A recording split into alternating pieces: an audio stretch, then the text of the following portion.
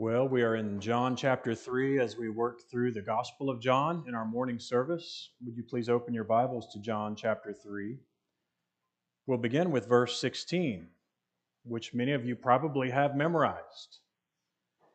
I memorized the King James Version when I was a child. For God so loved the world that he gave his only begotten Son, that whosoever believeth on him should not perish, but have everlasting life. This is one text of Scripture that you probably know very well. Indeed, the whole country seems to know this verse and probably thinks they understand this verse. And it's well that they should. This is certainly the most popular of all the Scriptures, at least in our country. And it's good because it tells us something about God's internal motivation. One of the things that drives his action on earth, and it's something very important. So hearing the verse and knowing the verse, you might think that there really is nothing more that you could learn from this text, that you understand the message quite well. So this sermon should be very quick. But my suspicion is that you do understand something of this text. This is not a text that is a surprise to you. But my prayer is that at the end of the sermon, you will understand it even more deeply and more comprehensively than you ever have before. So would you please stand for the reading of God's holy and inspired word? I'm actually going to begin with verse 14 for context. Remember, this is a conversation Jesus is having with Nicodemus. And as Moses lifted up the serpent in the wilderness, so must the Son of Man be lifted up, that whoever believes in him may have eternal life. For God so loved the world that he gave his only Son, that whoever believes in him should not perish, but have eternal life. For God did not send his Son into the world to condemn the world, but in order that the world might be saved through him. Whoever believes in him is not condemned, but whoever does not believe is condemned already, because he has not believed in the name of the only Son of God. And this is the judgment.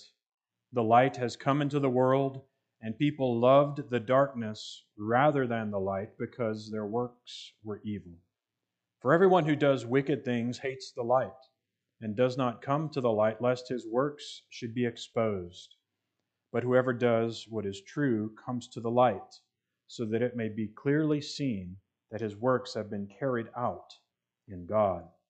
Amen. Please be seated. The grass withers and the flower fades, but the word of our God will stand forever. Let us pray.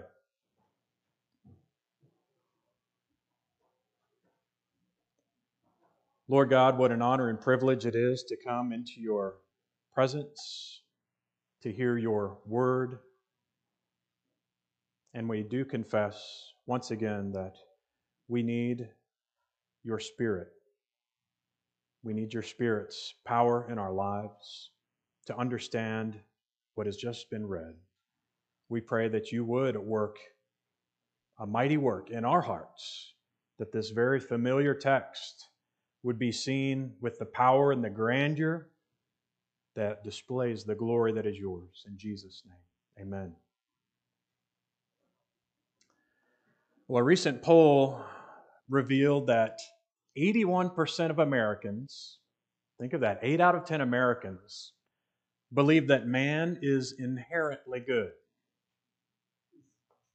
We're inherently good. 75% of those polled think that they themselves are good people. I remember one of the children's sermons, I had the kids up here, and I said, "Are you all good?"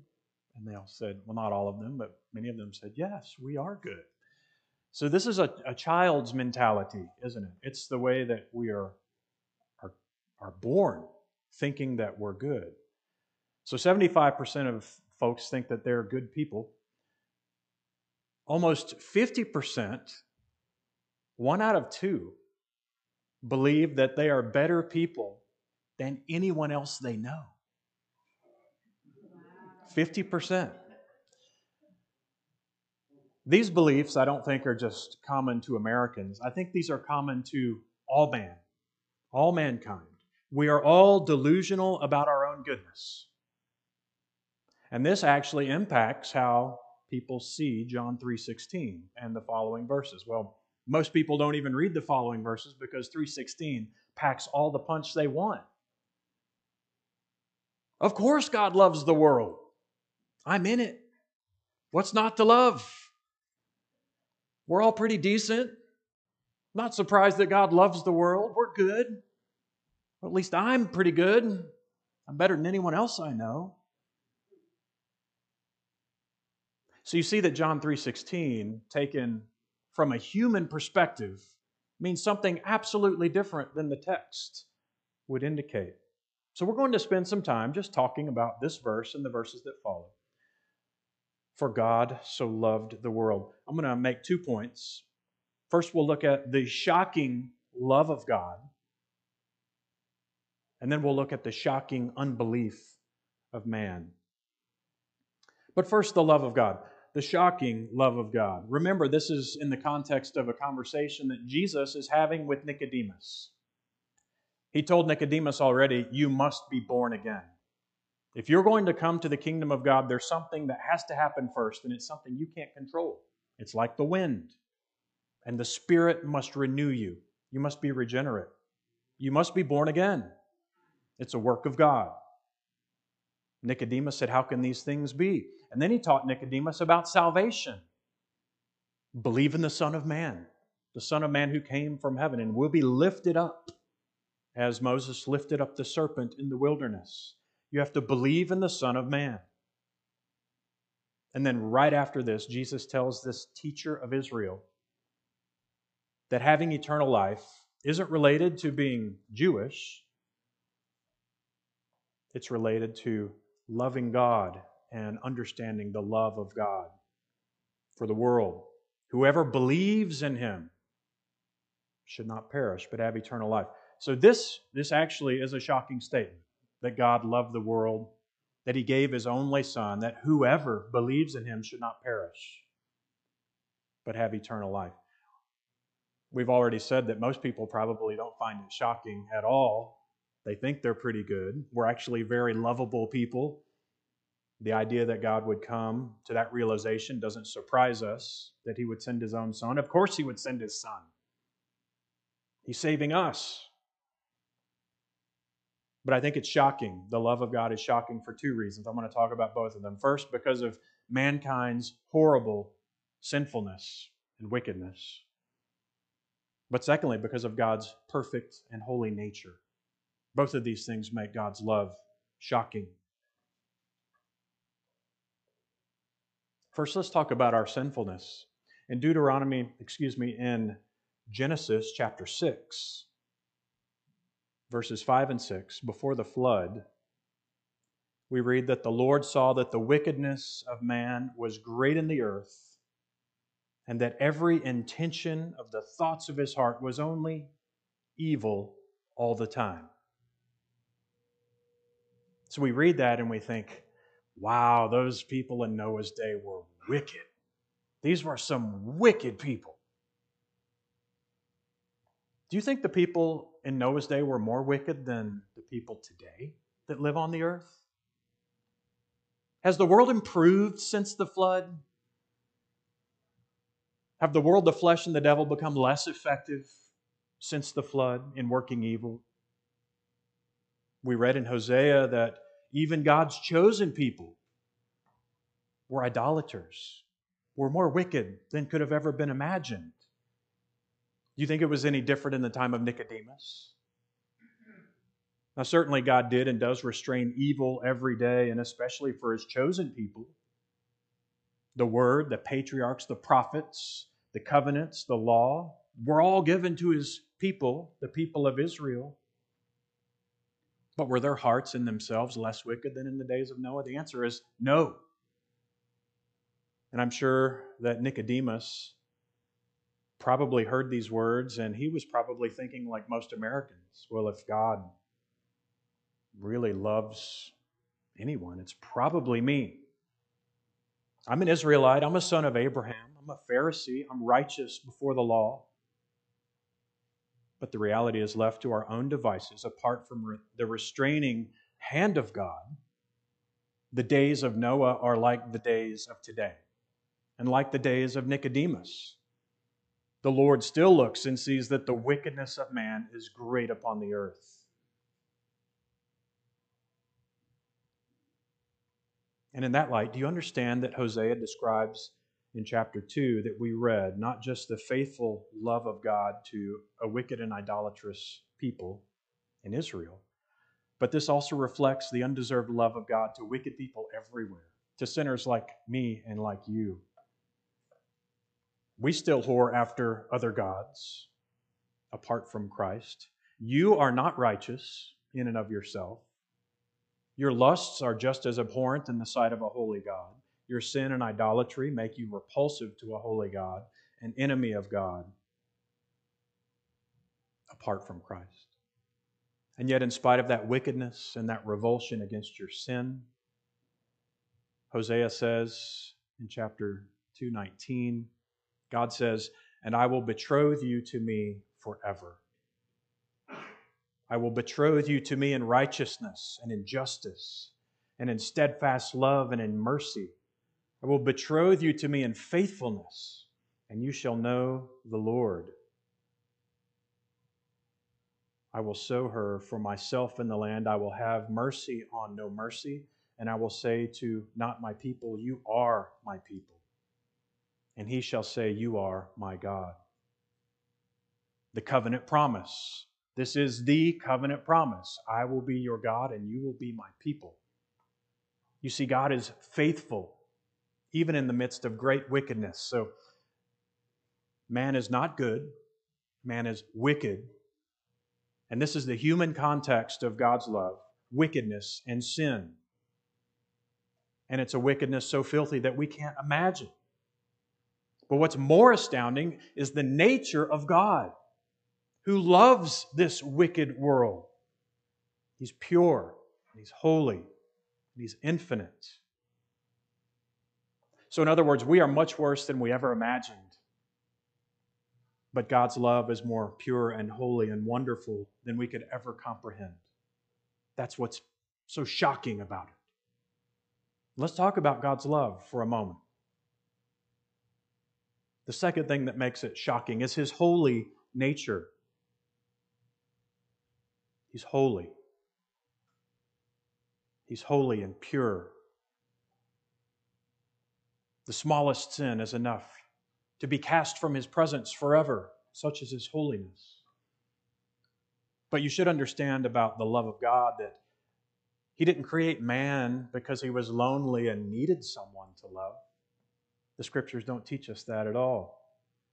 The love that existed between the Father and the Son and the Holy Ghost was perfectly complete and fulfilling in every way. This infinite and eternal and unchangeable love has always existed in the Godhead. We see this all through the Gospels. In Matthew 3, the Father said, "This is my beloved Son, with whom I am well pleased." John 14:31, Jesus says, "I do all that the Father has commanded me, so that the world may know that I love the Father." John 16:14, Jesus said, "The Spirit will glorify me, for He will take what is mine and declare it to you.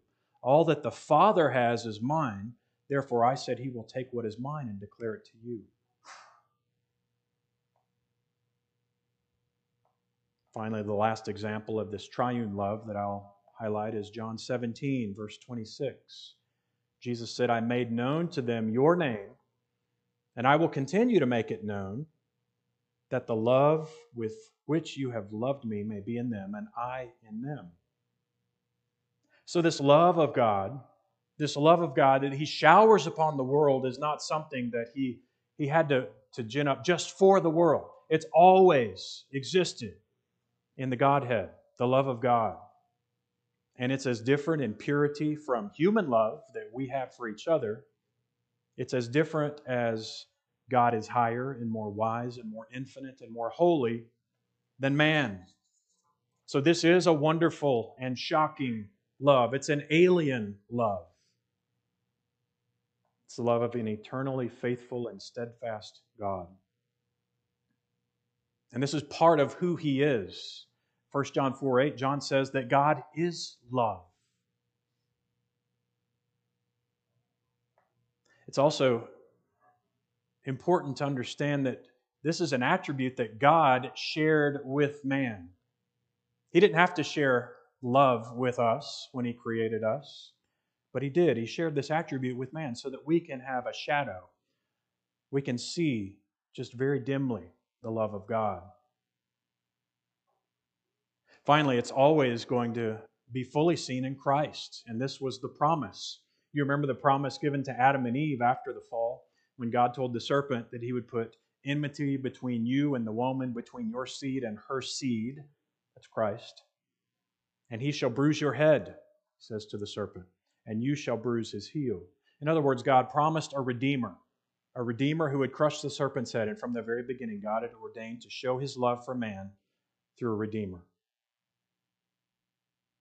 The Lamb of God, slain from the creation of the world. His whole purpose was the context of love, to come and redeem mankind. This is how He showed us His love. 1 John 4:9 says as much. In this, the love of God was made manifest among us, that God sent His only Son into the world so that we might live through Him. And this is love, not that we have loved God, but that He loved us and sent His Son to be the propitiation for our sins. So Jesus is telling Nicodemus in these verses, this is what God's love looks like. God sent a Redeemer. Jesus is saying, I'm that guy. He's fulfilling His promise to mankind. And this Redeemer would be lifted up. So the entire mission of the Son of God is bound up in this shocking, otherworldly love. This love that is dispensed to wicked, sinful humanity. So let's look at the text. That, I guess, was by means of introduction. Let's look at the text itself. For God so loved the world. First, look at the word for. For, this connects it to the previous verses. Clearly. This is a conversation with Nicodemus about the new birth, about salvation. How can these things be? And he tells him, the Son of Man must be lifted up. For God so loved the world that He gave His only begotten Son. Remember, this is the gospel. All the angels and prophets have longed to look into these matters, this mystery of redemption, and this divine love for a sinful humanity. This rests upon us like a warm blanket for those who have received that love. But who loved? God. Look at the subject in this sentence. It's God who loved, and He gave. God is the source of our salvation. He is the wellspring of all divine love. He's the one acting. God is doing the action. He's the divine subject of the verb. John Murray said, love, this kind of love, is so amazing that we cannot scale its heights nor fathom its depths.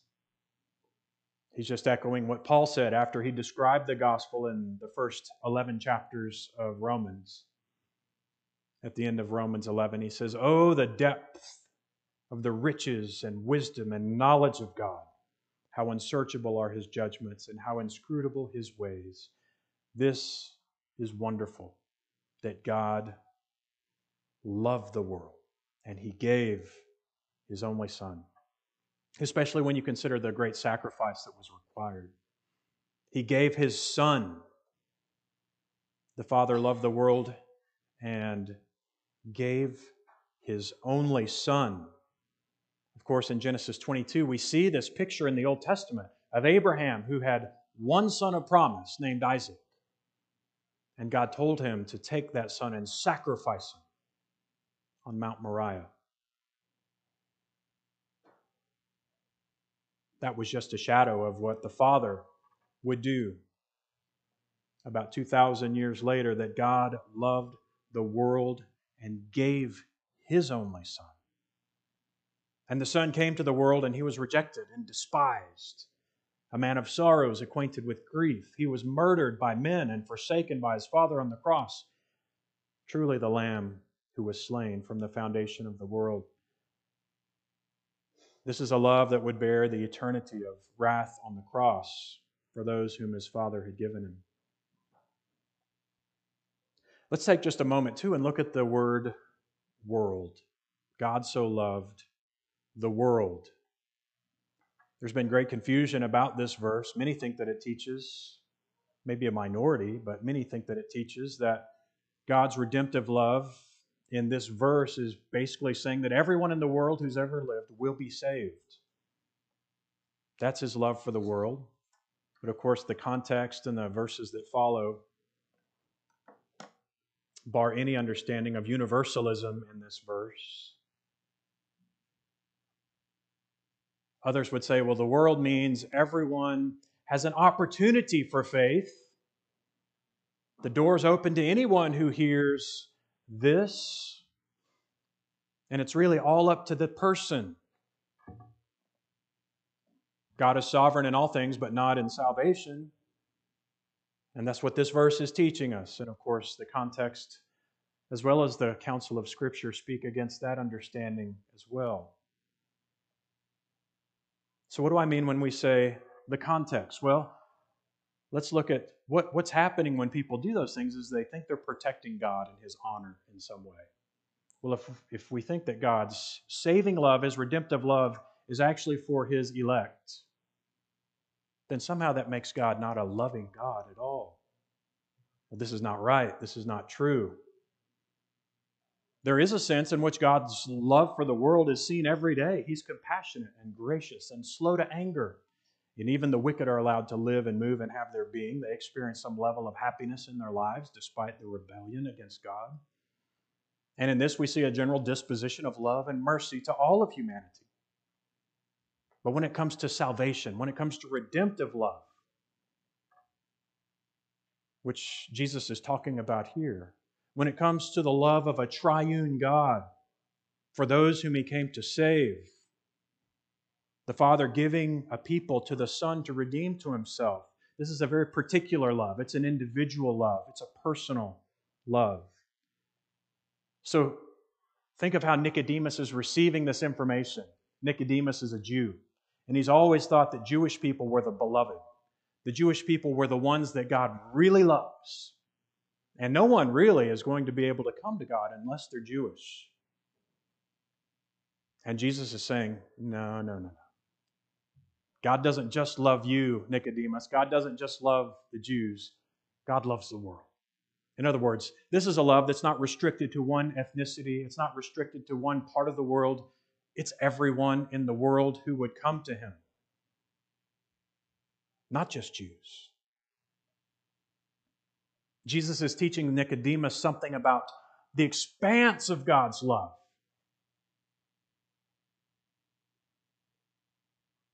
And all that the Father had given Him would come to Him. John 17 says. And that's not just Jewish people. We are the evidence of that. Some of us are Jews, but not all. In John 6, Jesus says as well, all that the Father gives me will come to me. From every part of the world.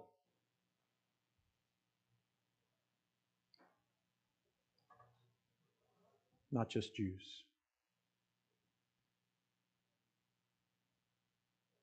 Nicodemus has learned then these truths about the saving love of God. Everything about it was shocking to him. You must be born again. Jesus came from heaven and would be lifted up. And God loved not just Jewish people, but the whole world of sinners.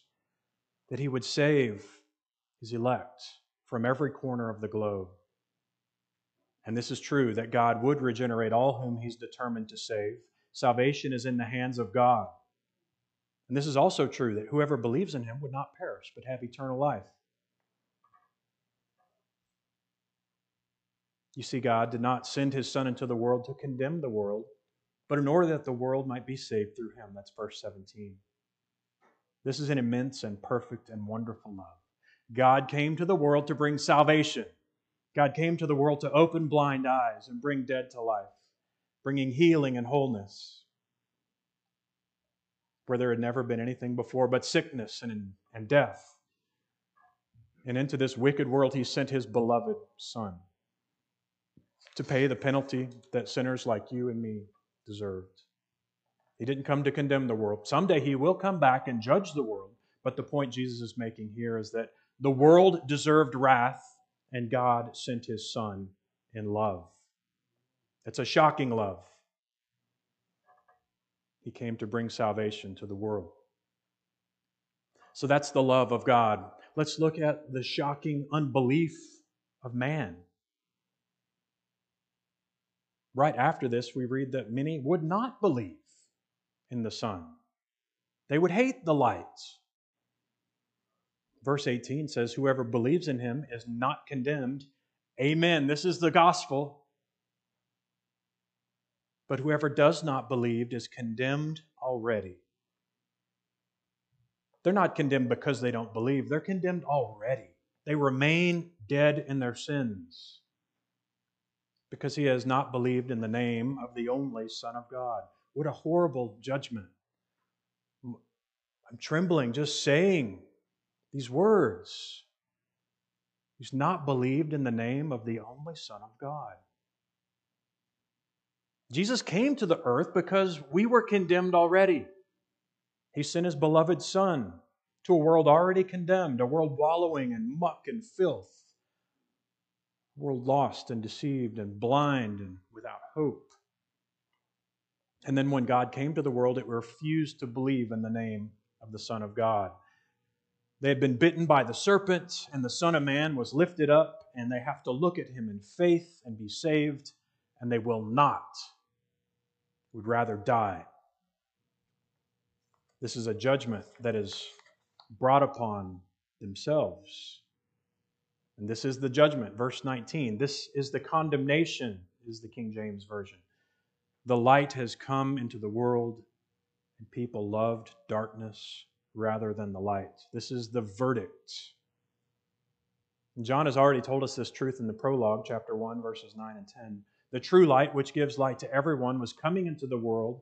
He was in the world, and the world was made through Him, yet the world did not know Him.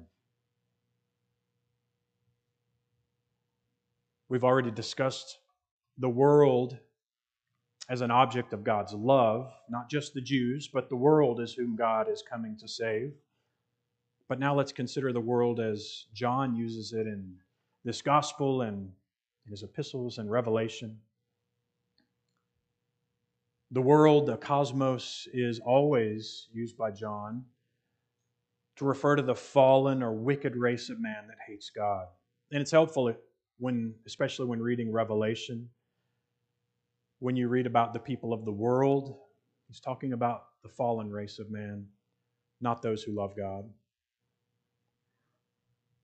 But this is why in 1 John 3 we read, not to love the world or anything in the world. He says, for anyone loving the world, the love of the Father is not in him. For everything in the world, the cravings of sinful man, the lust of his eyes, the boasting of what he has and does, comes not from the Father, but from the world. So the judgment against mankind, this is the judgment. Light has come into the world, but people love the darkness. This is an astounding unbelief. Think of yourself in a dark room, and you have a blindfold on, and someone turns on a light so that you can make your way out of the house. But all you have to do is remove the blindfold and walk with the light.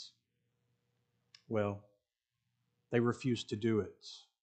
They refused to come to the light. They reject the light. The unbelief of man is great, and it's shocking. They loved darkness rather than the light, it says in verse 19, because their works were evil. For everyone who does wicked things hates the light and does not come to the light, lest his work should be exposed. They love darkness rather than the light because their deeds were evil. Let's pause for a moment and just consider man's responsibility related to God's sovereignty. Nicodemus has already heard about the new birth, that you must be born again. Nobody chooses when they're born or how they're born or where they're born. This is something God does. And man, for their part, does wicked things and hates the light and doesn't want to be exposed. So Jesus tells Nicodemus that nobody can come to him unless he's born again. And then Jesus tells Nicodemus that all must come to him and believe. They're both true. The text does not say, nor should our hearts ever say, for instance, verse 19. It doesn't say, this is the judgment. Light has come into the world, yet God didn't regenerate them, so they remained in the darkness. This is trying to work out something that is not to be worked out by us on this earth. You're trying to merge two complementary doctrines of Scripture into one in a way to use the pride of our hearts, to place the blame for God or for man's unrepentance on God. And this is not right. The Scriptures don't do this. The reality is we believe that God's sovereignty and salvation is absolutely true. No one comes to the Son unless the Father draws him. Amen. We also believe that every man is responsible for the rejection of God. This is absolutely true. And we hold two truths and we love them both until the last breath of our lives. Because this is what the Scriptures teach. This actually encourages us as we share the gospel. Understanding man's responsibility gives us an urgency and a compassion to share the good news with those who are lost. But understanding God's sovereignty and salvation gives us a confidence that everyone who is going to be brought to faith will come to faith. You say, well, how does this work itself out in real life? Well, it just does. Look at Paul. He was sent to preach the gospel to the Gentiles. He repeatedly preaches to Gentiles in every city, you must repent and believe. You must repent. But then he also states in 2 Corinthians that the gospel is veiled to those who are perishing. We read in Acts that all who were appointed to eternal life believed the gospel. That's not the same thing as saying those who were not appointed to eternal life did not believe. It doesn't say that. It says all who were appointed to eternal life believed. In other words, those who came to life because God had ordained that they would. They were born again, and they believed.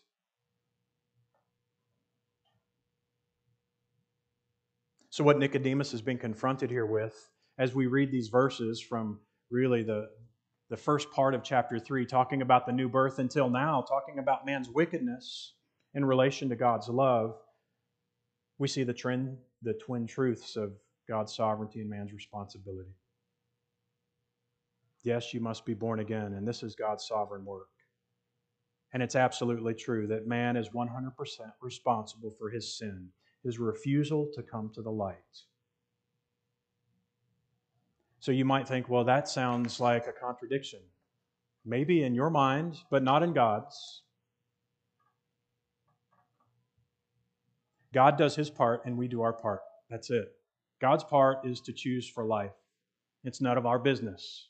Our part is to preach the truth, preach the gospel, and then repent and believe in the Savior. And it's through the preaching of the Word that God moves the hearts of men. And it's the knowledge of your inability that's often part of the working of the Spirit to regenerate you. Do you know the Great Awakening? George Whitefield, his primary message was, you must be born again. Isn't that interesting? His primary message was not John 3:16. His primary message was the few verses before that. You must be born again. You're like, wow, that's It doesn't really sound like the gospel I know. Well, it's the first part of it, isn't it? And it's that understanding of your inability to come to God that created the Great Awakening by the work of the Spirit. So don't think that when you share the gospel with someone, it isn't a real offer of good news and of gospel. It is real. It's always real because it's an offer of a person. It's an offer of Jesus Christ. He's the bridge between the sovereign decree of God and the human decisions of man. Jesus. The fact that we don't completely understand how they work together is irrelevant. What's important is that they are true, and they are.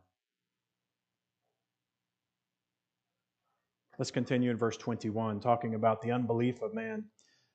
Whoever does what is true comes to the light, so that it may be seen clearly that his works have been carried out in God. So there are some who will believe.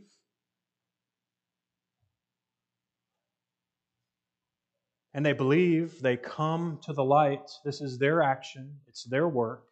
Yes, they've been born again, but this is the immediate consequence of the regeneration of your heart. You come to the light, you come to Christ. As believers, as followers of Jesus, the Christ, our works will clearly be seen as having been carried out by God. We live differently. We are not in the world. We're in the world, but we're not of the world. And we see that God has appointed us to life. He's caused us to be born again. He's placed His infinite love upon us, the love that existed forever in the Trinity, now amazingly is applied to you in your life. And it causes us to love our Father. It causes us to live as ambassadors and strangers and exiles here on the earth, as lights shining in the darkness. It gives us hope as well, because although we live in the world and will have trouble in this world, Jesus said, I have overcome the world, and greater is He that is in you than he that is in the world. When you see the troubles that are going on all around the world today, we have comfort. We have comfort because even now God rules and reigns on His throne. So let's conclude with just a consideration of this wondrous love once again. For those of you who know this love of God, who understand just how high and holy that love is, and how undeserving and sinful and wicked you were before God changed your heart and continue to be even after your regeneration, apart from Christ and His work, you should be encouraged by the gospel. This is good news. The Almighty Triune God loves you. In Ephesians, Paul prays for the church, and he says, I want you to have the strength to comprehend with all the saints what is the breadth and length and height and depth, and to know the love of God in Christ. You see, the more you understand that love, the more you understand the love of God in Christ, the more you love Him and walk in His ways. You should be encouraged if you love Jesus. He who began a good work in you will carry it on till the day of completion. The gospel is still good news for you. The author and perfecter of your faith inspires the gospel again and again and again in your hearts to encourage your soul as you ponder the great love of God for you. There are some here who may not yet know this love. Maybe you've heard about it, maybe you've studied it, maybe you've memorized John 3:16. But only now the eyes of your hearts maybe are being opened for the first time to the great wickedness of your soul apart from Christ. This pure and holy love, this pure and eternal and infinite love of God. But the shocking truth is that God will offer salvation to whoever will believe. There's nobody who wants to believe who can't, because he's not elect. They just don't want to believe. They hate the darkness. But now if you're hearing these words and the Holy Spirit is beginning to work in your own hearts, put your faith in Jesus. Come to the person of Jesus. His work on the earth and His work on the cross was sufficient for every one of us and for all sin that's ever been committed.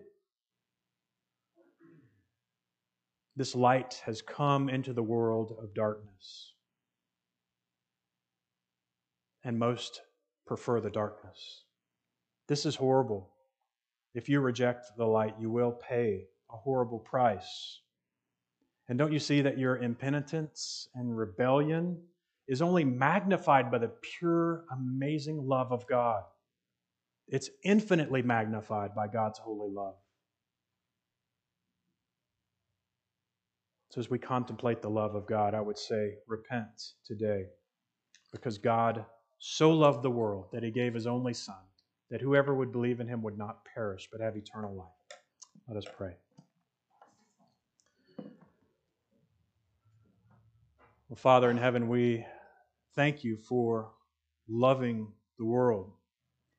We thank You that You have saved people from every corner of the globe. It's not just Jews who live in a small corner of Palestine who are saved, but all over this earth You have Your own sons and daughters grafted into the line of Abraham by faith in Jesus Christ. We pray that the good news of the gospel, that You sent Your Son to die for sinners like me and like everyone who hears this message, that this would be truly good news because of the Holy Spirit working within us. Lord, we pray that all who would come to You would never be turned away, and that You would call to Yourself a vast multitude of people who would be saved, and on the last day sing with the angels, Holy, holy, holy, Lord God Almighty, who was and is to come. In Jesus' name, amen. Would you please stand?